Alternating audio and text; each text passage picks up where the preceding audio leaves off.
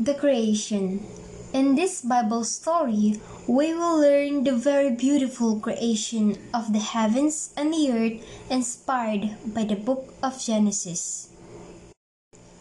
In the beginning, God created the heavens and the earth.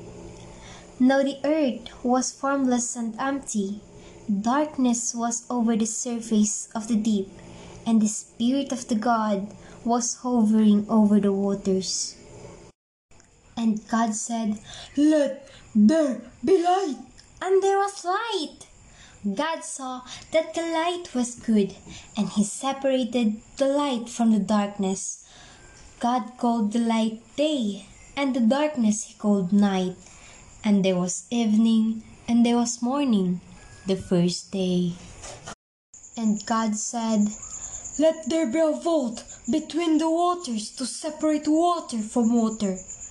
So God made the vault and separated the water under the vault from the water above it.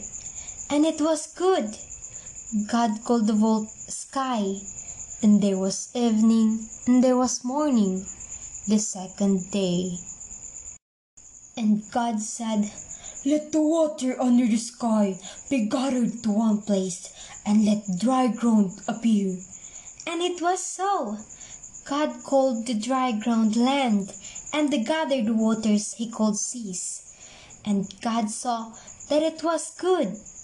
Then God said, "Let the land produce vegetation, seed-bearing plants and trees on the land that bear fruit with seed in it, according to the various kinds." And it was so. The land produced vegetation, plants bearing seed according to their kinds. And God saw that it was good. And there was evening, and there was morning, the third day. And God said, "Let there be lights in the vault of the sky to separate the day from the night, and let them serve as signs to mark sacred times and days and years, and let them be lights in the vault of the sky to give light on the earth." And it was so.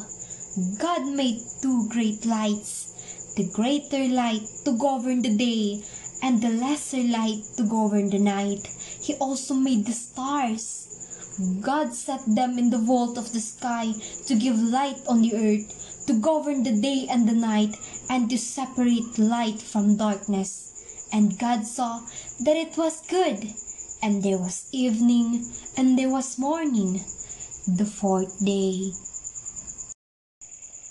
And God said, "Let the water teem with living creatures, and let birds fly above the earth across the vault of the sky." So God created the great creatures of the sea, and every living thing with which the water teems, and that moves about in it, according to their kinds, and every winged bird according to its kind. And God saw that it was good.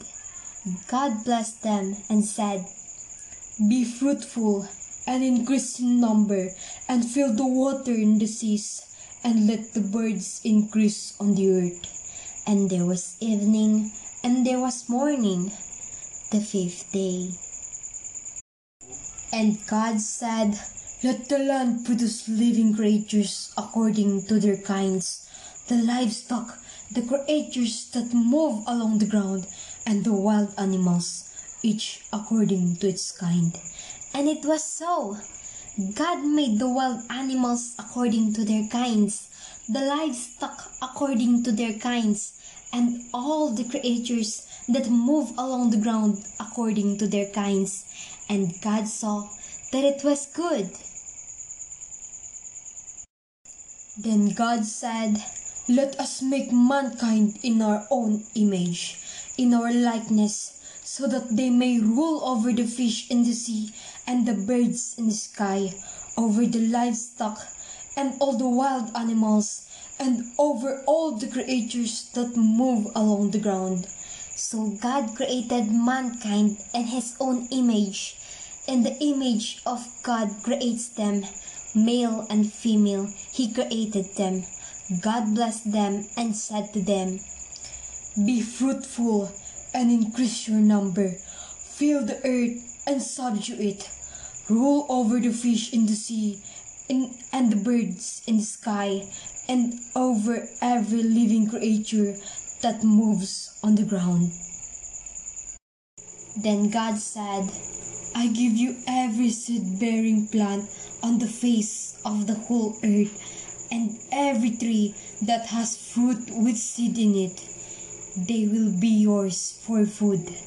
And to all the beasts of the earth, and all the birds in the sky, and all the creatures that move along the ground, everything that has the breath of life in it, I give every green plant food for you." And it was so. God saw all that he had made, and it was very good. And there was evening, and there was morning, the sixth day. Thus the heavens and the earth were completed in all their vast array. By the seventh day, God has finished the work he had been doing. So on the seventh day, he rested from all his work. Then God blessed the seventh day and made it holy, because on it he rested from all the work of creating that he had done.